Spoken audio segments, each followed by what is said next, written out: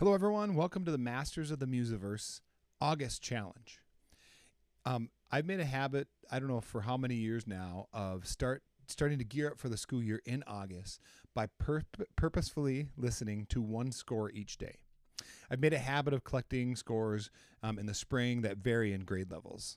I'm sometimes just walking around the music library and I'm like, oh, that one. Or I hear something, I'm like, oh, yeah, that. So this year's stack has everything from grade 1.5 to grade 5. I pull scores out like, oh, this is a great example. Julie Gareau's To Walk with Wings.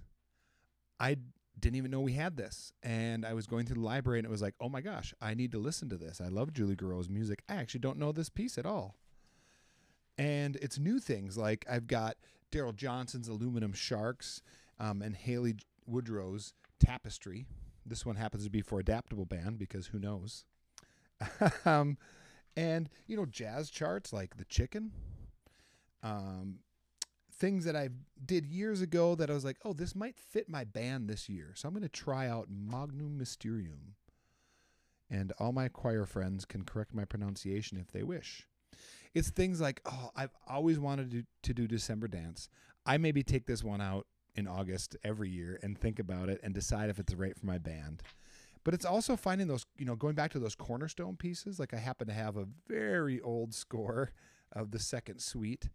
And, making sure that I'm at least considering those pieces because my students actually love those cornerstone pieces very much. This challenge is about finding new music. It's about appreciating some classics and then prepping my mind for the year to come. I honestly don't think that score reading is a strong suit of mine.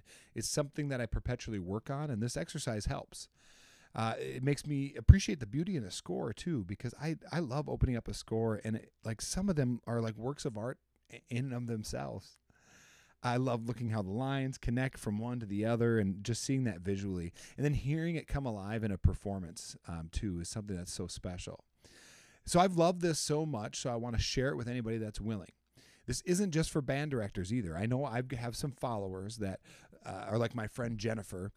She just loves bands so much. So this is for you too, Jennifer, and all the other Jennifers out there. For the next month, I'm going to use my social media accounts to share a recording of the music. If I can, the recording is going to incorporate a score. If I get permission from composers, I'm going to share scores. I won't share anything that I don't have direct permission from or that's just readily available on the internet.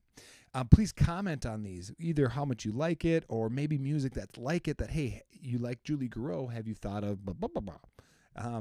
And I'm excited for this.